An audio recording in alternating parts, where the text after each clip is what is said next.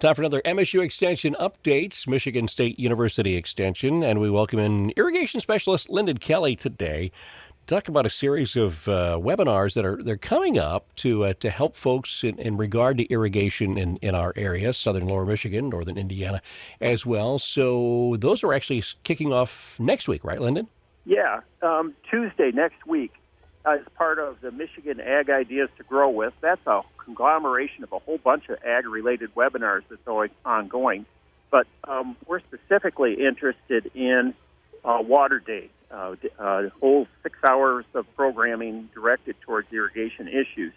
We're going to be talking in the morning about irrigation scheduling tools that are available. A lot of producers need to be doing irrigation scheduling to help document their decisions of how to use water. The world wants us to be more efficient on using water. And MSU Extension has several free tools that can do this for you, and we'll be spending an hour talking about those tools. We've got a young professor, Dr. Dong, talking about research from the past year. He's got a number of research projects, everything from apple trees, blueberries, tomatoes, and, of course, corn and soybean irrigation. And he'll be talking about basically being more efficient, getting more crop per drop. He'll also be talking to us in another hour about center pivot irrigation and re-nozzling. When should you put the new sprinklers on? So better than 80% of our irrigation is center pivot irrigation, and about half of that's more than 20 years old and should have replaced its sprinkler nozzle. So he'll be talking about how to make that decision and where to go. We've got a couple other people out there. There's two agencies that most irrigators have to work with because they're large volume water users. One is the registration process through EAGLE and the reporting process through MDARD. So we have the top people from each of those agencies that work with the actual computer tool that is used for the registration process, the MyWatt tool, and the reporting process, the Michigan Water Use Reporting. And those tools are a little bit challenging, but the best thing you can do is make sure that you have that skill, and those are the best people to teach you those skills to go from. We wanted to have something, looking at something new. We talked about how old our fleet of pivots are out there, over half of them 20 years old. One of the big advancements is better electronics. And so we have a gentleman from the regional rep from Lindsay Corporation coming in and talking about some equipment they have that you can put on older equipment and update its electronics to the newest electronics available out there, to be able to connect it to your cell phone, to be able to do the recording, to be able to make different applications on the run. So that we're pairing him up with a new thing, a robotic watering. Maybe you've seen the product. It's called Rain 360. We have their rep coming and talking about how Rain 360 could really work, especially on dairy farms and places that have a lot of low nutrient-dense water to get rid of.